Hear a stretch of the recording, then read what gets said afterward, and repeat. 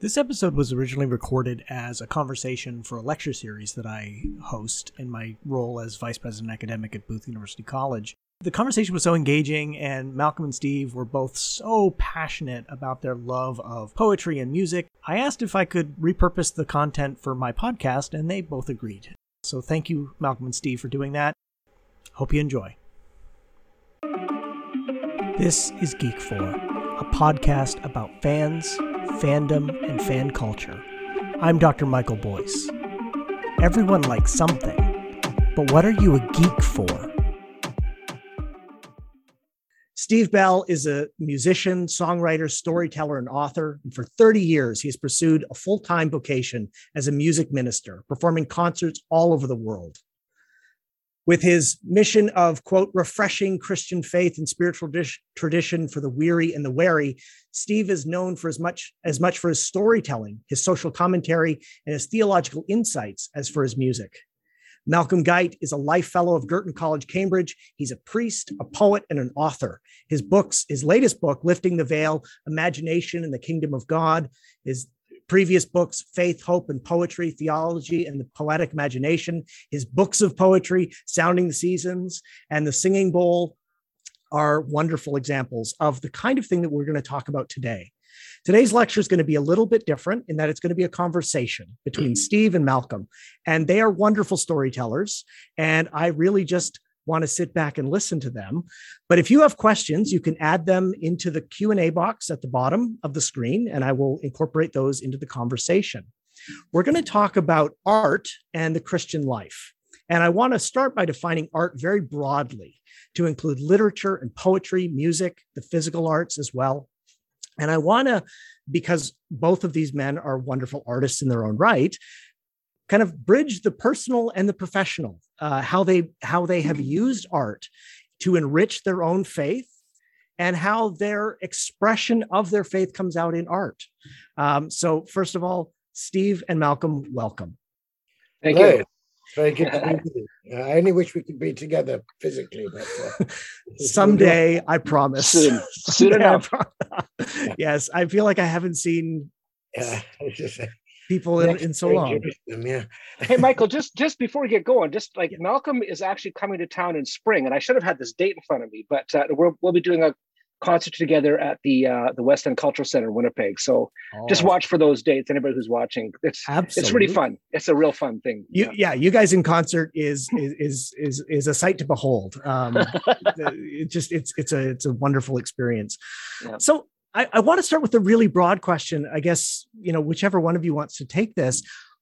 When did you start to realize that there was something in art, whether it was literature or music, that spoke, that was more than just entertainment, that was something real and substantial that made you really think about the world, about faith, about your life?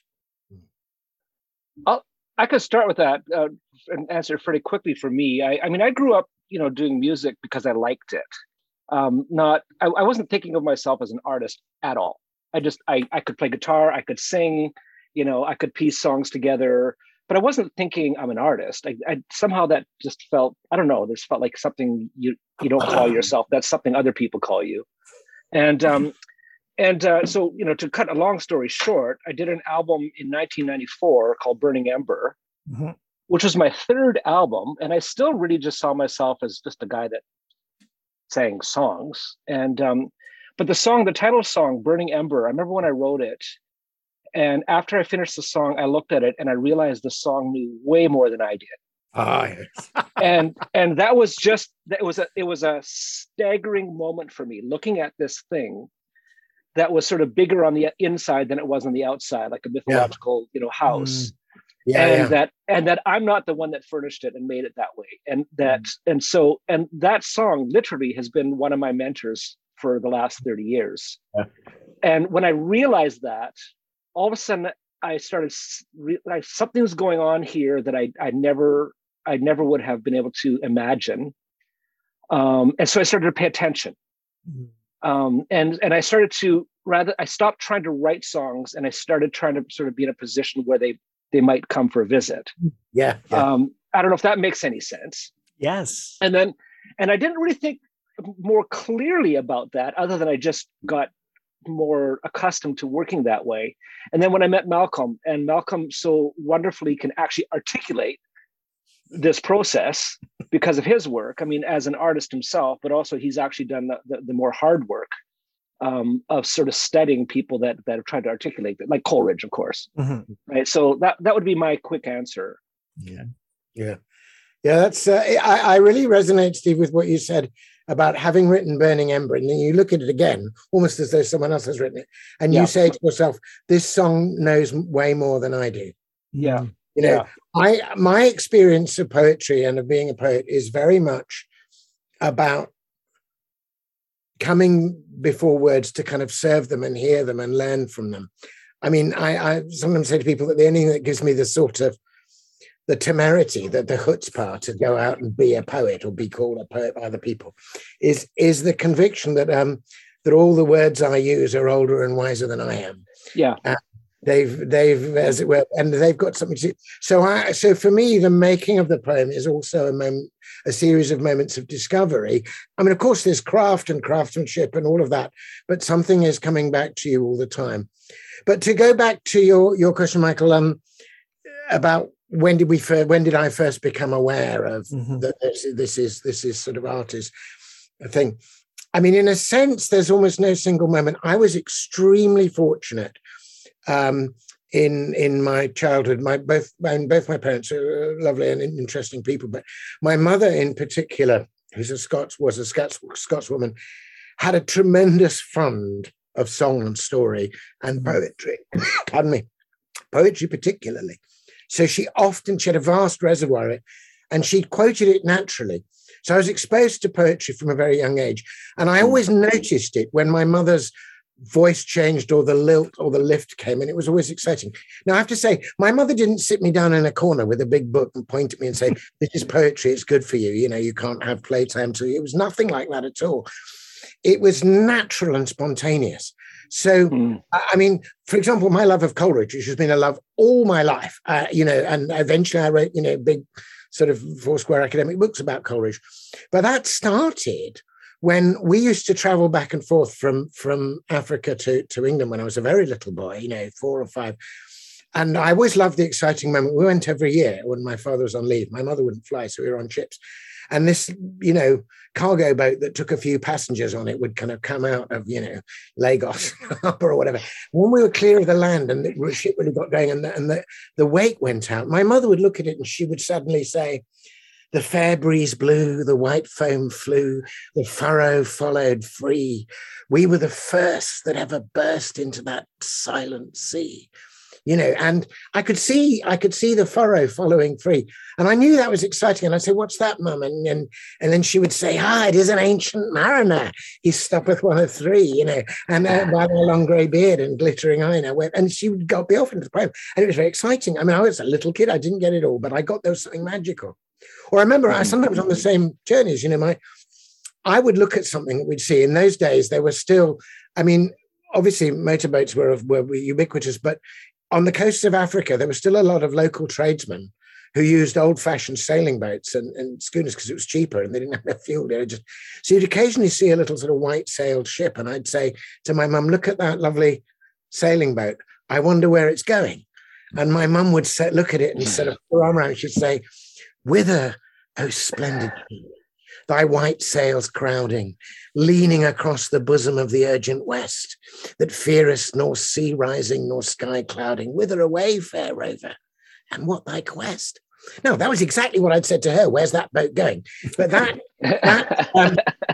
Robert Bridges poem, the passer-by, I mean, I didn't see it printed in a book for ages, but it took my little thing that I wanted to say, my question, and it raised it to kind of glorious and epic and romantic proportion. And, so I had this thing from my mother.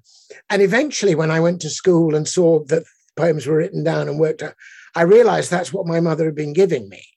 But I had it without book, as it were. So I think that went very early in me. And then later on, interestingly, when I was a sort of moody teenager and trying to get as far away from everything, and I kind of lost my faith and was trying to be a really sort of reductive, hardcore scientist, and there's nothing in this. you know, we're all just unwinding enzymes. Poetry came to the rescue again. And I had a very extraordinary experience as a teenager. I was taken to visit the house of John Keats, and I read the Ode to a Nightingale on that. And that was just transfigurative. That blew away my reductive materialism. I had a kind of spiritual experience. And I just thought, you know, when you get to the moment in that poem where he hears the nightingale and he imagines Ruth standing, hearing the same nightingale's song, you know, sick, she stood in when sick, the sad heart of Ruth when sick for home. I was very homesick at the time because I was in a boarding. When sick for home, she stood in tears amidst the alien corn. And then suddenly he says, he gives you the image of these magical windows opening. It says, such as hath charmed open magic casements, opening on perilous seas in fairy lands forlorn. It's like at the back of this poem, there's these windows that open onto mystery. And something happened to me there that I just thought, okay, there is something new. Didn't know the word numinous then, but I'll use it now. There's something numinous, something mysterious going on in here. There's a quality of over brim, of moreness. Mm-hmm. This poem is only this long. I memorized it very soon because I loved it so much. I could write it out in, you know, 5 stanzas. But I've been going back to that poem since, I can't do the math, but I was probably 16 when I read that poem, and I'm 64 now.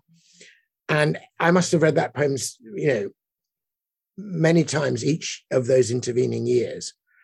And the windows open on more and more. So that makes me realize there's something mysterious going on here. There's something, and when I came later to write poems myself, and at first they weren't very good, but occasionally you get one like Steve's Burning Ember, and you'd think, wait a minute, this is bigger on the inside than the outside, as Steve says. There's this moreness to it. Yes. I talked on, but maybe just to conclude that, because Steve's saying, I'll just throw in a little sonnet, you know. Great thing. There's a line about sonnets that goes, a sonnet is a moment's monument. Literally takes a minute to read. Anyway, this one is called Hospitality. And it's about how I feel about words when I'm trying to write a poem. So it goes like this, Hospitality. I turn a certain key within its wards, unlock my doors, and set them open wide to entertain a company of words. While some come early and with eager stride, others must be enticed and coaxed a little, the shy and rare, unused to company, who'll need some time to feel at home and settle. I bid them welcome all. I make them free of all that's mine, and they are good to me. Yeah. I set them in the order they like best and listen for their wisdom. Try to learn as each unfolds the other's mystery. And though we know each word is my free guest, they sometimes leave a poem in return. Say those last couple lines again. And though we know each word is my free guest, they sometimes leave a poem in return. Yes. So it's kind of about overhearing the conversation of the word. I was at a lecture once where there was a fellow that was discussing how a particular indigenous language, I think he was from Alaska, so I can't remember which First Nation it was, but he was talking about how like it's kind of hard to teach in the meaning of words because every word, of course, is conditioned by what comes after and what comes before, and so that idea, and of course that works in our language as well. But more so in that, and he just talked about the essential poetry of that particular language. That it's all poetry, and it suddenly dawned on me that ours is too. We've just lost the ability to see it. All of our and we don't care. We're not looking. Yeah, no. It came out of poetry. I mean, language is a series of metaphors, and the metaphors were invented by poets. Just occasionally you can see it in the historical. I mean, for us, the emergence of languages before history in a sense, but occasionally you can say the direct influence, not only of poetry, but of a particular poet on the way language works. It's arguable that Italian, as it is now, modern Italian, is the sort of gift of Dante to the nation before they'd even become a nation. Yeah. What he did by making the radical decision not to write his poem in Latin, but to write it in this emerging, almost patois, this Romance language. This thing was a bit of Latin, bit of French, but it was just the way people spoke. It was the street language of his day, and he ennobled it, and he gave it beauty and meaning and form, and turned it into metaphors, and it made it. And then we get that to some extent with Shakespeare. I mean, Shakespeare does the same, yeah. People often have phrases, to the manor born or whatever, and more honoured in the breach than the observance. I mean, there's just hundreds of phrases that we just fall to us naturally, and metaphors as well, that come from Shakespeare. I mean, Shakespeare very modestly says in the sonnets about his own writing, he says, "All my best is dressing old words new, spelling again what is already spent." But the underlying metaphor there clearly is language as a currency. And it is, of course, like a currency, it's a medium of exchange. But like a currency, it needs to be backed by something real. It needs to have some kind of, if you like, gold. Somebody has to underwrite the checks of meaning that we pass to each other. And the fact is that there is a danger, therefore, of inflation, as it were, in language as there is in currency. And you could say that, certain kinds of political discourse and advertising and Twitter speak are constantly undermining and devaluing language, and the job of poetry and art is to revalue it and give it back its depth and resonance and use it well.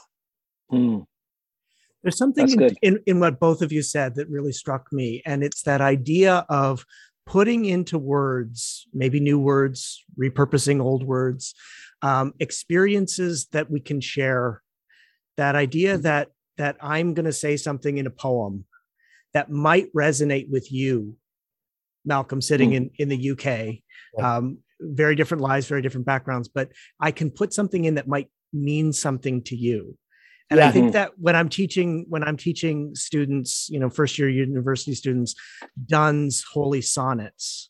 Oh yeah. And that those really brutal questioning, what is this all about? Words, and some of them go, oh, he's putting into words something that I feel. Like, that's powerful. That's powerful. And Donne's words are so pungent and he uses, in some ways quite, it's not recherche language. I mean, if you think about, to talk about this, if you think about that sonnet, batter my heart.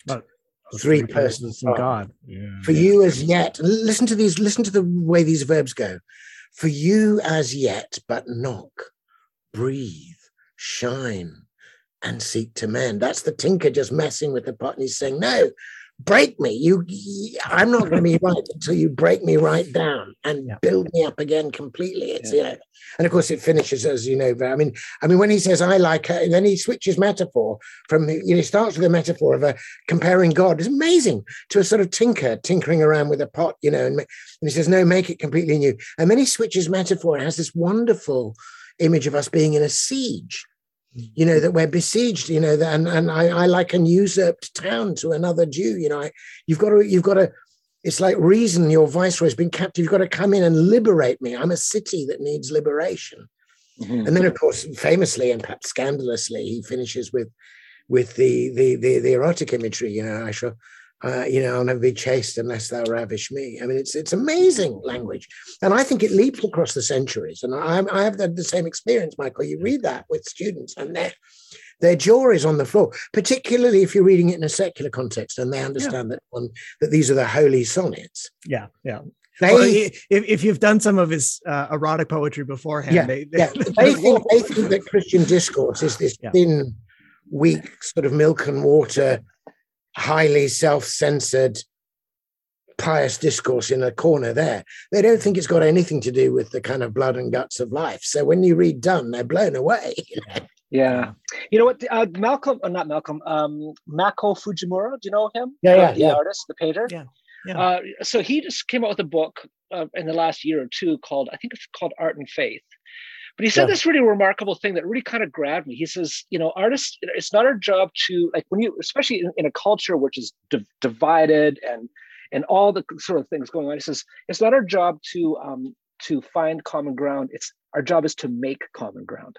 Yeah. And it's a stunning thing when you think about how a poet or a songwriter or a visual artist can create something that people from various things can come to and find themselves and share that common space. Like I remember, as I've back in the days when we used to travel. I remember.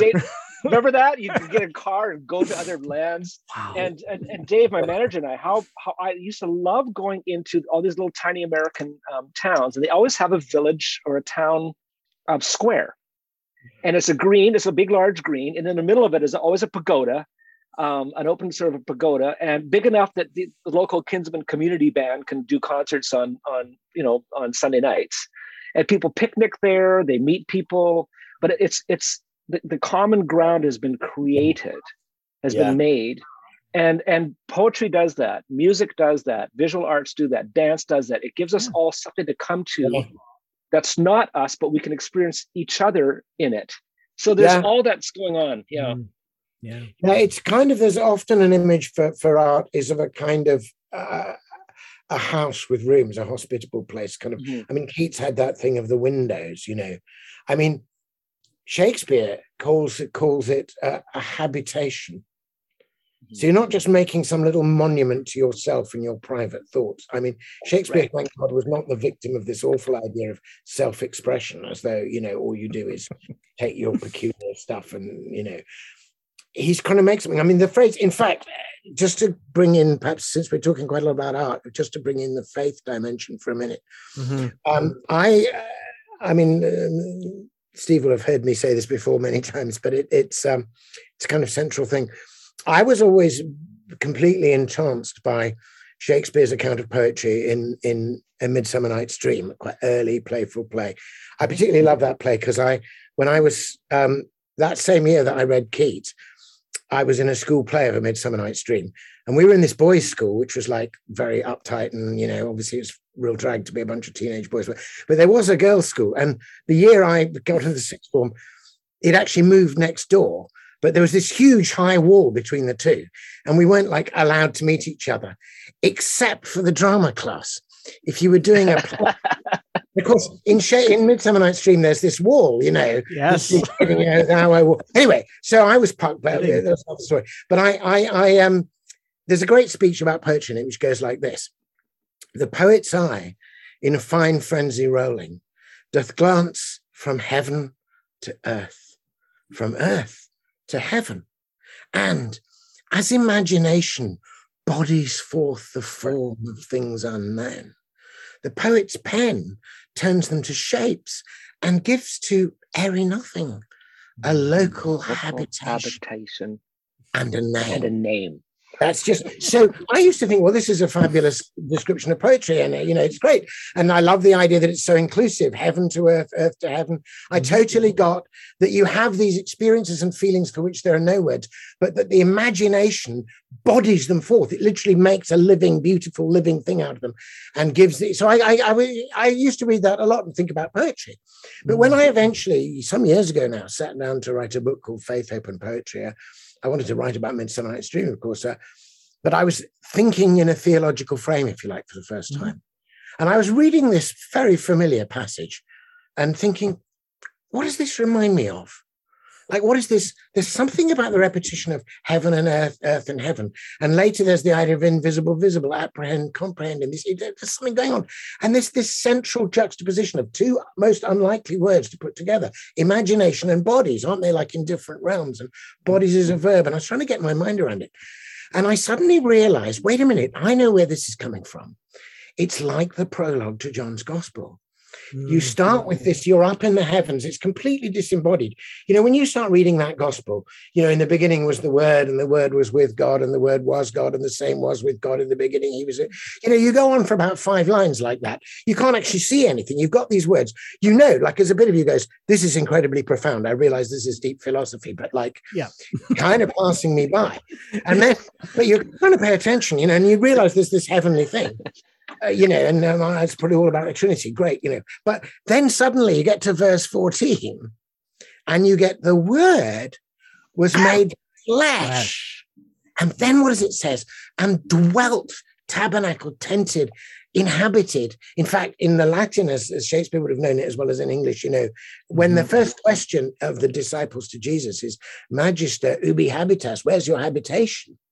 So I suddenly thought, wait a minute, is Shakespeare riffing on this? So I checked out my Greek. I mean, Shakespeare called himself as having small Latin and less Greek. Yeah. But if you're a well-educated Elizabethan, his small Latin and less Greek is probably our degree course, But anyway, so right. Yeah. When it says in John's prologue, in arche and hologos, logos et proston, then when it talks about everything was made, the Greek verb for make is poiein. It's the word we get poet from. Poetry. Yeah. It's like in him all things were poeted. In him all things were poetried, and nothing was poetried without him would be another way of putting it. And I suddenly thought, is Shakespeare saying the greatest bodying forth? Imagination bodies forth the form and finds a habitation in them. The prime one is that the whole glorious heaven of God, verbum caro, made flesh. It's made flesh. And what it's given a name, Jesus. And maybe because we're made in the image of God, every time we as artists in any way, even if we're secular artists, manage a little bit of bodying forth, manage to make that habitation, that common ground, and bring people in, we do so because that's been made possible by a God who in his very nature from eternity is in the business of bodying forth and has made us like that. I think that's there. I make the case in that various academic books, but I think Shakespeare, and of course Shakespeare's having fun with it because Midsummer Night's Dream is set in Athens, BC, although curiously enough, just round back of the Parthenon, there's a bit of English woodland with hey, so he can do what he likes. But I think he anticipates the glory of the incarnation and he puts it in the mouth of this almost mythical character, Theseus. And I think he's rooting all our artistry in God's artistry. And if it's true that all of us, whatever our faith, obviously I'm a Christian and I think Christianity is actually the case. So I want people to be Christian. But Christianity teaches, of course, that every person is made in the image of God and that he loves all without distinction. So I would say that whenever any artist anywhere has a little bit of success in bodying forth, and it's interesting when they do, they always say what Steve said. They say, well, that's bigger than I am, that's wiser than I am. Every artist experiences their art at its best as gift. That's why you have the language of the muse. And I think Christian theology gives us an underpinning for and an account of why that gift language is true. Yeah, that's really profound. Sorry, I got no. I want to invite you both to talk about your process as artists and about how that's developed over the years as you've written songs or written poetry or now writing books. How has your process evolved? Mine has just become, it hasn't changed that much other than that I've sort of accepted what I did naturally in the earlier days. And I consider it, like I've always loved to read. I've always loved to read. And I always sort of felt like I'll read for a while and then I'll go to work, or noodling on a guitar, just to sit there and just sort of noodle. And then I'll just kind of mess around, but then I'll do something serious or whatever. I think in my last 10, 15 years, I've just started saying, when I get up in the morning and I pull one of Malcolm's books and I read through a poem and then I kind of follow that rabbit trail to where it comes from or what it's alluding to, and I do a few of these things, there's a stirring interiorly that's happening. Yeah. And I can't articulate it that well, but 3 weeks later, a song will come out of nowhere.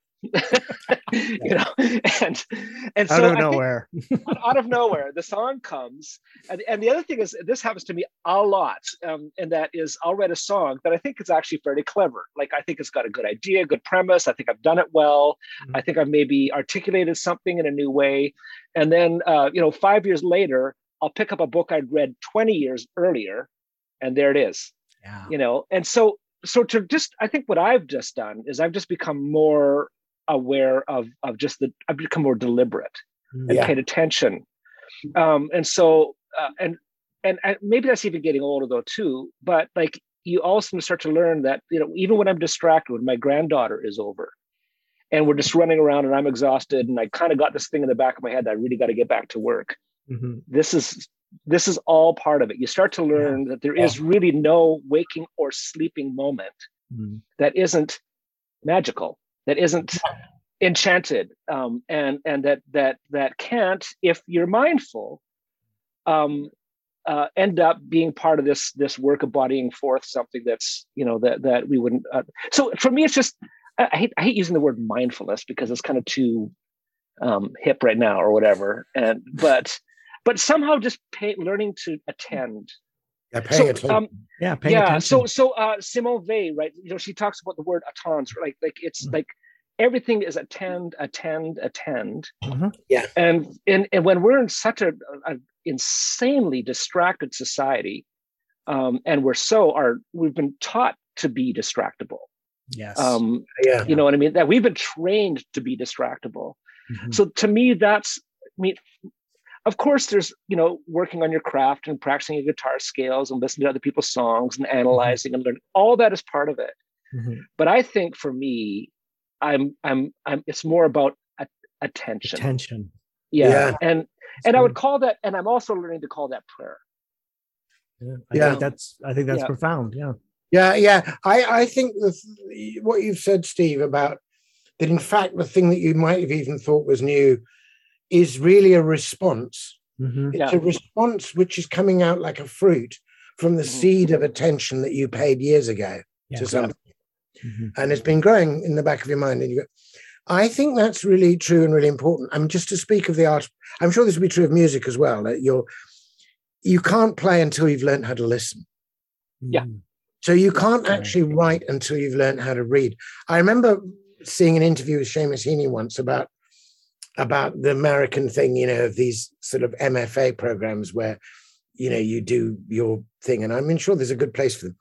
But Heaney, when he was asked to teach one at Harvard or somewhere, so he was a bit wary at first because he was afraid that this was supposed to be a how to do it course for poets who wanted to write poetry without reading it, without really absorbing it. And apparently his class were a bit cheesed off when he told them to go away and read great classics before they even showed up on the door, But of course, I wanted to be a poet because I was completely transfixed by Keats, as a teenager. And I spent a lot, I didn't even know English could sound like that, Thou light-winged dryad of the trees, some melodious plot of beech and green and shadows numberless, singest of summer in a full-throated ease. I thought, what is that? How did that even happen? And, I wanted that. And I spent an embarrassing amount of my late teenage and early 20 years. Essentially, I was like the kid playing air guitar at the back of an Eric Clapton concert. I was sort of playing air guitar to Keats. And I would never show anybody or publish the incredibly slushy, sub-Keatsian, pastiche stuff I wrote. Right? Malcolm's Juvenilia.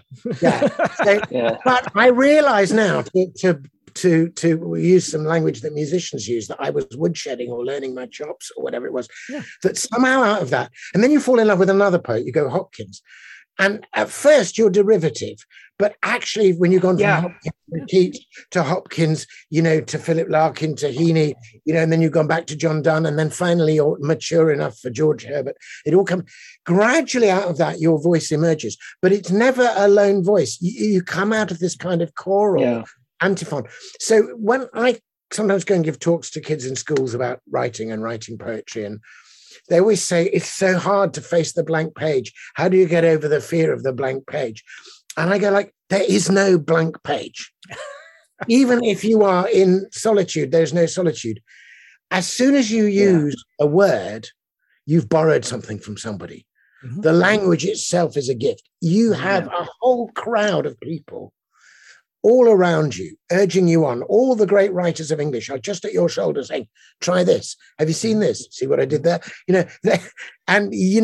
It's like you've been in a room listening to a fantastic conversation, and now finally you've been invited to join in. Mm-hmm. And the better you've listened, the more you'll have something to say.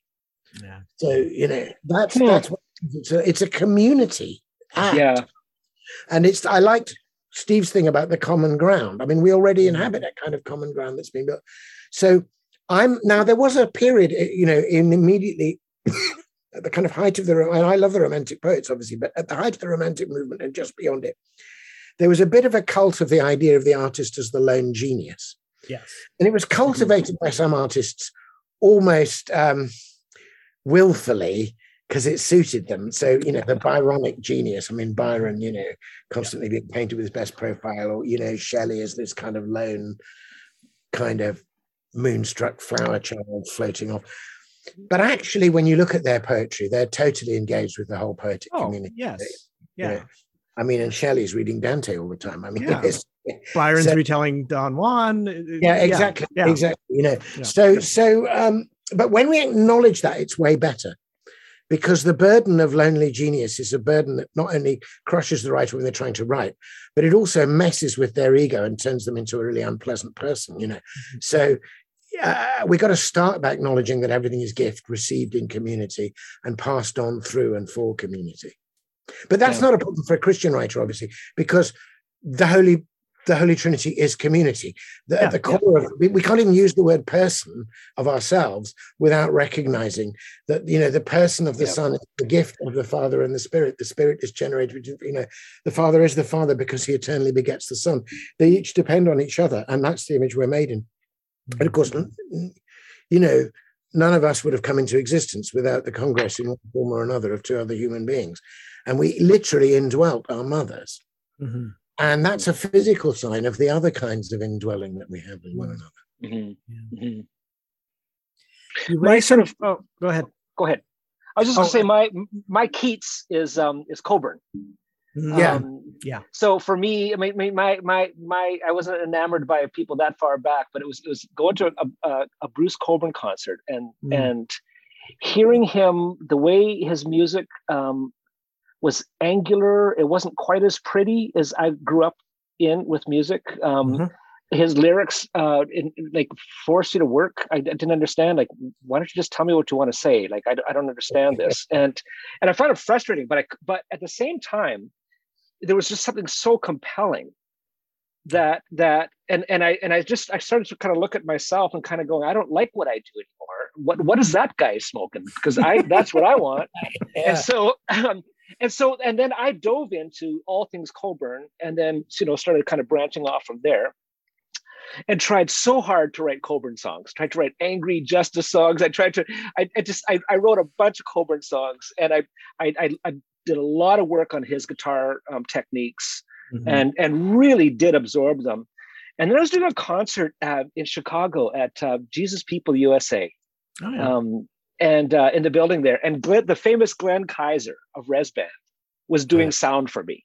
I was just beside myself. So I cannot believe Glenn Kaiser is my sound man.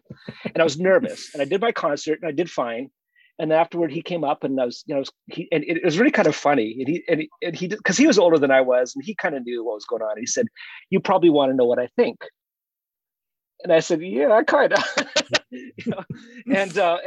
So he said some very complimentary things, and then he said, "So by the way, how much do you love Bruce Cockburn?" And I said, "Oh, quite a bit. Is it that obvious?" He goes, "Yeah." And he said, I really appreciate it. He said, I said it would be nice, or it would be sad if we never hear Steve, right? And there was something in that and he wasn't saying abandon, all things Cockburn, or but he was saying at a certain point, and that was a kind of a kickoff place for me to start to say that I do want to have my own voice. I discovered this prayer by Father John of Kronstadt: "Lord, help me not be wounded by the beauty of another." And yeah, it's a great line. And that was it's a good prayer. And that was sort of the beginning of me sort of, in a sense, step out from under the shadow of my mentors and my heroes in a very respectful and grateful way. Mm-hmm. Right. And then try to find out what is it that Steve does. And I've never loved it. I always wish I was someone else, but I have learned to offer what is mine to offer. Yeah. And then back away from it. So that's, yeah. That's right. But what is yours to offer is in fact the gift. It's grown uniquely in you, but it's the gift of all the forebears. Yes, totally. The community. It's the community. Yeah. Totally. There's I probably can't get it immediately off my shelves at the time, but there's a very fine, or maybe I can. There's a fine poem by Michael O'Sheill, the great Irish contemporary poet, called Courtesy, which talks about our being who we are as the gift of these, and that we then pass the gift on. But it's a unique gift. So shall I just read you a bit of Michael O'Sheill? I'm sure he won't mind. No. So this is the first part of a poem called Courtesy. I bring my basketful to serve our table. Just that transition is brilliant. Our table, right? So here it goes. I bring my basketful to serve our table. Everything mine is yours. Everything, without reserve. Poems to which I still revert. Gauguin, Matisse, Renoir's pear-shaped women, music I've heard, blessed Schubert, ecstasies I'll never understand, Mandelstam's instance of splendor, the world, a plain apple in his hand, lost faces, those whose heirs I was, my printout of their genes, seed and breed of forebears, whatever I've become, courtesy of lovers, friends, or friends of friends, all those traces in me, the living and the dead, my sum of being, a host, open and woundable. Here I am.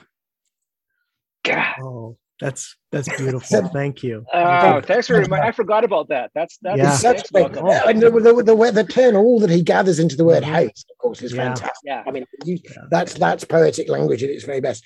But also, isn't it wonderful that if you're going to be open, then you're woundable? That's that vulnerability. And it's so good because it starts and finishes with being who you are, with the genuine uniqueness of the individual. I bring my basket, and it finishes, here I am. But in between those two eyes, there's this opening out and including. It's just wonderful. Yeah. It's actually, it's a beautiful transition to what I wanted to ask about next. We are in a time of pandemic. We're in a time of isolation, a time that has been very dark for many people, just feeling disconnected. I know both of you have done really interesting things with your art to connect with people through the pandemic, involving, house concerts and spells in the library and wonderful things like that. I was wondering if you could say something about the way art has managed to bring people together for you at this time. Yeah, it's a very good thing. I mean, obviously, there's a poem, I think, by Yeats called "The Fascination with What's Difficult," and good art likes difficulty. When you're stuck with a song or a poem, if you keep going, then something really good is going to happen. So, in a sense, we were all thrown this kind of curveball, as I think the phrase you would use. We were, or as we would say, a batting on a sticky wicket. But the fact that we, none of us expected this, and those of us, particularly like me and Steve, who are essentially in the arts of engaging with people, traveling, performing, there must have been, well, certainly was for me feeling, oh my goodness, it's all pulled up. But then you learn the new technology, you discover the new ways. Actually, things open up. So, I mean, this spell in the library is an instance. I was still chaplain of my college at that point, but I couldn't go in. And one of the things I loved most about being chaplain was just people around. I always kept my door a little bit open, and people would just like knock on the door and see I was in and come in. And they'd often say, "Oh, I don't know if I should really be here. I know you're the chaplain. I'm not religious, but..." And then, of course, all this stuff would come out. But anyway, I just loved it when students came in and I would randomly talk about things, and then just exactly what I just did for you now. I'd go, "Oh, there's a poem," Yeah. So I just felt we'd literally been told we could only go out for 1 hour a day. And it was literally the day that lockdown started. I thought, I'm stuck. So I gave myself a crash course in YouTube. And I asked my wife to be the proxy student and walk in. And I just decided I'm going to do it. I'm just going to carry on as I was, but I'll do it on YouTube. And I thought, 5 or 6 of my students might discover it. And I don't know how to do all this is how you should look for it or anything like that. I've just put it out. And it's like nearly 7,000 people subscribing to it now from all over the world who just want to drop round, It's have a brilliant. glass with me. And that wasn't hard to learn, but it's given me an opportunity to do what I do in a new way. And it's a bit like a sonnet. I accept the discipline that I'm only going to be 10 minutes. Yeah. And, my wife won't hold the camera for longer than that. They're heavy. And so it happened. And I think, but Steve's done much more. I mean, Steve's got a really professional setup. He's done these amazing house concerts and online thing. You talk about that, Steve. You and I, you've managed to sort of beam me in once or twice, haven't you? Which is quite nice. Oh, yeah. Yeah. Okay. Now, before I say anything else, I'll have to say I don't like this. Like, I don't like emoting to a camera. I don't like anything about it. We were supposed to be in person. At least Steve and I were supposed to be in person today, and can't be. So yeah. So it just like so. But having said that, there's something been wonderful about kind of get through your boohoo, and then get back to work and what's in your hand, what's available. We just happened to, and this is just something that we couldn't have anticipated. But literally a month and a half before COVID hit, before any of us thought it was a serious thing, like we all thought, they'll figure this out before it lands in our territory, right? So, but we hired a new guy. We lost a really great administrator in the office, and my manager said we need someone more, in like to help us with sort of doing visual arts and online stuff. And I'm going, no, we need an administrator because I need that kind of organization. But my manager hired this guy, Jay. And he came to help us do some concerts or to book concerts and plan them. But we also asked him to do some of our social media stuff. He had a bit of a thing. So COVID hits. Dave and I look at each other. This was was it March? I think March 11th is when we came home. Like everybody went home March 11th. Yeah. And I was in Calgary. We realized, this is serious. We got to go home. Canceled a bunch of stuff. Went home. And I went into Jay's office that Monday, and I said, any chance we could do a online concert, because I think people are pretty frightened, and let's just do something. And so he went online, this guy, and he figured out that you could link 4 or 5 iPhones together and have a multi-camera shoot, and he downloaded a $20 app on an iPad. And he says, okay, we're going to do this thing. He set it all up. He says, you just do your thing. And he's got all these cameras, and he's literally switching like a multi-camera shoot that Friday. Now, it was awful. Like we had all kinds of problems, and I was stressed, and unfortunately, it's been watched by way too many people because it's terrible.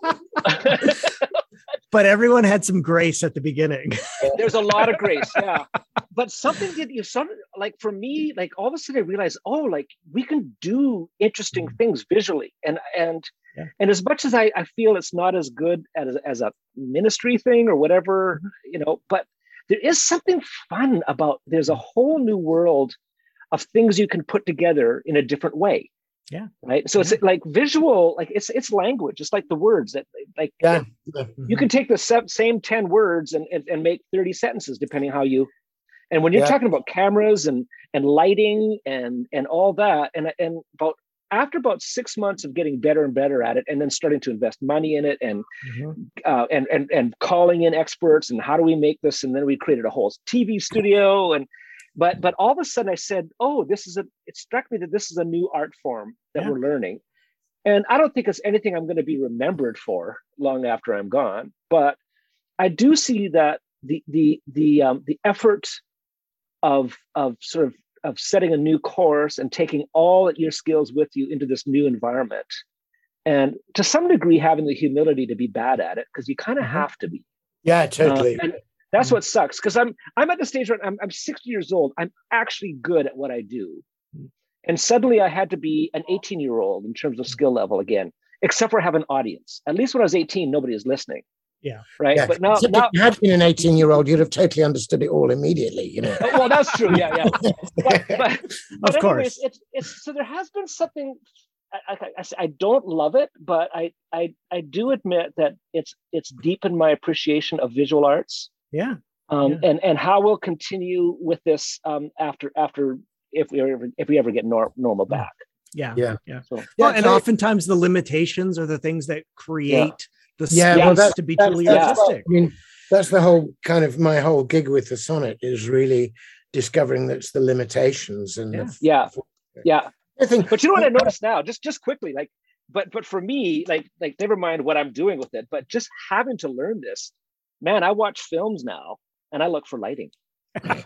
Yes, like everyone's become a film scholar. I'm looking at this thing and I'm watching every film now and I'm kind of going, that's brilliant. How did they get camera movement, things like that? Oh yeah, all that and the speed of cuts and all that. And so it's given me, in a sense, that Malcolm has given me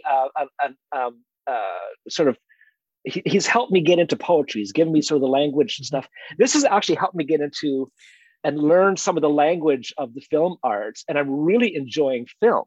Well, and I know a really good film professor you could take some courses from. I know. Yeah. So I tell you, obviously we all had to get our minds around Zoom, and for the first lockdown, I was still being chaplain, still working at college, but not able to go in, and we were doing quite a lot of this, and I was also using it to see my friends. And like Steve, I was immensely frustrated by it. Mm-hmm. I don't like flat screens. And I mean, one of the Wendell Berry poems, How to Be a Poet, that I have pinned up in my heart, says, live a 3-dimensional life. Stay away from screens. Stay away from anything that obscures the place that it's in. There are no unsacred places, only sacred places and desecrated places, And so I had an instinct revulsion against it, and yet it became the thing I needed. So I just want to make sure. So quite early on, I wrote this set of poems called Quarantine Quatrains, which are based on the form of the Rubaiyat of Omar Khayyam. And I wrote one about Zoom. And I'm working with this fantastic English artist, Roger Wagner, who's a really fine, one of the finest sort of religious or spiritual artists in England at the moment. And he did an amazing thing with the Zoom screen. So I'll read you the poem. It's quite short, and it'll probably ring a few bells. And then I'll show you the illustration he did. And what he did was genius. So, okay. So this goes like this. Some days I am diverted by a call, the soft computer chime that summons all to show a face to faces that we meet, mirages, empty mirrors on the wall.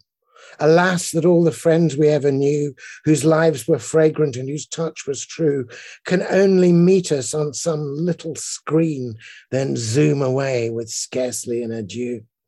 We share with them the little that we know, these galleries of ghosts set in a row.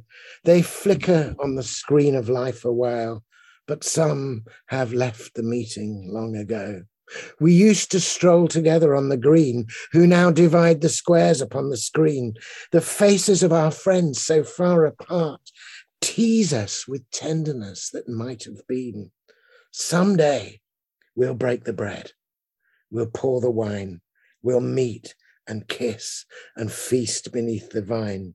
Till then, we'll sweeten solitude with verse and yearn through pain and watch each day decline. So that's me doing this thing. Oh. Then I want to see. Then look at what he did, okay? Oh. He has turned Zoom screen into an iconostasis. Oh. The images of our friends. And you know how sometimes people they turn the camera off and they just have their name? Yeah. If you look very closely, there's two ones there, it says there's an alpha and an omega. Oh, I like that. I like that. I'm mindful of time, and we're nearing the end of the hour, so I think that's a perfect place to end, with the hope of meeting again, of the hope of connecting again. Malcolm, when you are in Winnipeg, absolutely. It's May. Love to connect. It's May, yeah. May, would love to connect. I'll promote it on my social media and share it with Booths as well. But I want to thank you so much for giving me of your time today, giving us of your time today. And thank you for sharing your art with us. And just, it was wonderful. Thank you so much. My pleasure. Thank you for joining me on Geek4.